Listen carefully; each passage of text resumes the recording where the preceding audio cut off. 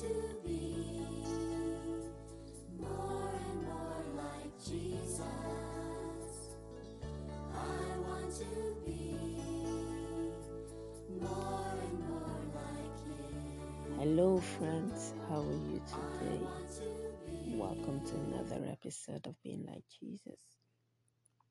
We're still on our series, Up We Will Elevate. And this week has been all about I honor others. I honor others. In this series, we have been learning what it means to honor and elevate those around us. Not just those who seem to be popular or are the most important in our lives, but to remember that God wants us to take delight in honoring each other, and that means everyone. We have been reading the story of a hole in the roof as found in Mark chapter 2. Mark chapter 2, verse 1 to 12. Let's read.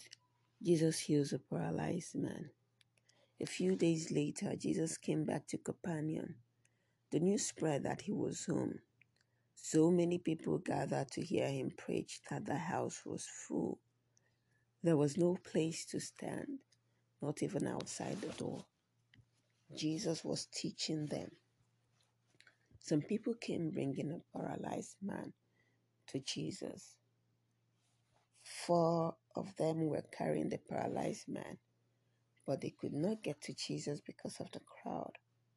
So they went to the roof above Jesus and made a hole in the roof.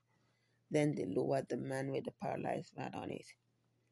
Jesus saw that these men had great faith. So he said to the paralyzed man, "Young man, your sins are forgiven." Some of the teachers of the law were sitting there. They saw what Jesus did and they said to themselves, "Why does this man say things like that? He's saying things that are against God. Only God can forgive sins." At once Jesus knew what these teachers of the law were thinking. So he said to them, "Why are you thinking these things? Which is easier, to tell this paralyzed man, 'Your sins are forgiven,' or to tell him, 'Stand up, take your mat and walk'? But I will prove to you that the Son of Man has authority on earth to forgive sins." So Jesus said to the paralyzed man, "I tell you, stand up, take your mat and go home." Immediately the paralyzed man stood up. He took his mat and walked out while everyone was watching him. The people were amazed and praised God. They said, "We have never seen anything like this."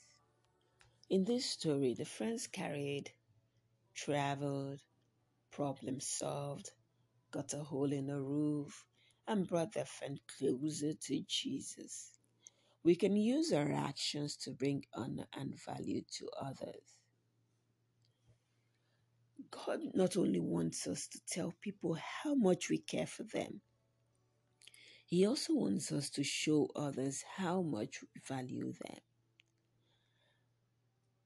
1 John chapter 3 verse 18 says, "My children, our love should not be only words and talk.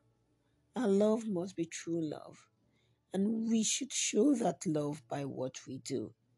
In the Bible, there are many stories about showing kindness through actions and helping those in need. It also teaches us to help the poor and those who are less fortunate than ourselves. There are many ways that you can show kindness through your actions, but one way is to be on the lookout for those who are in need today. Maybe you could even think of a fun way to raise money for those in need: a car wash, walk, or activity. Write out a few ways in which you might be able to help do something to help others. Remember, our memory verse is still from Romans chapter 12, verse 10. Love each other with genuine affection and take delight in honoring each other. Romans chapter 12, verse 10. Let us pray.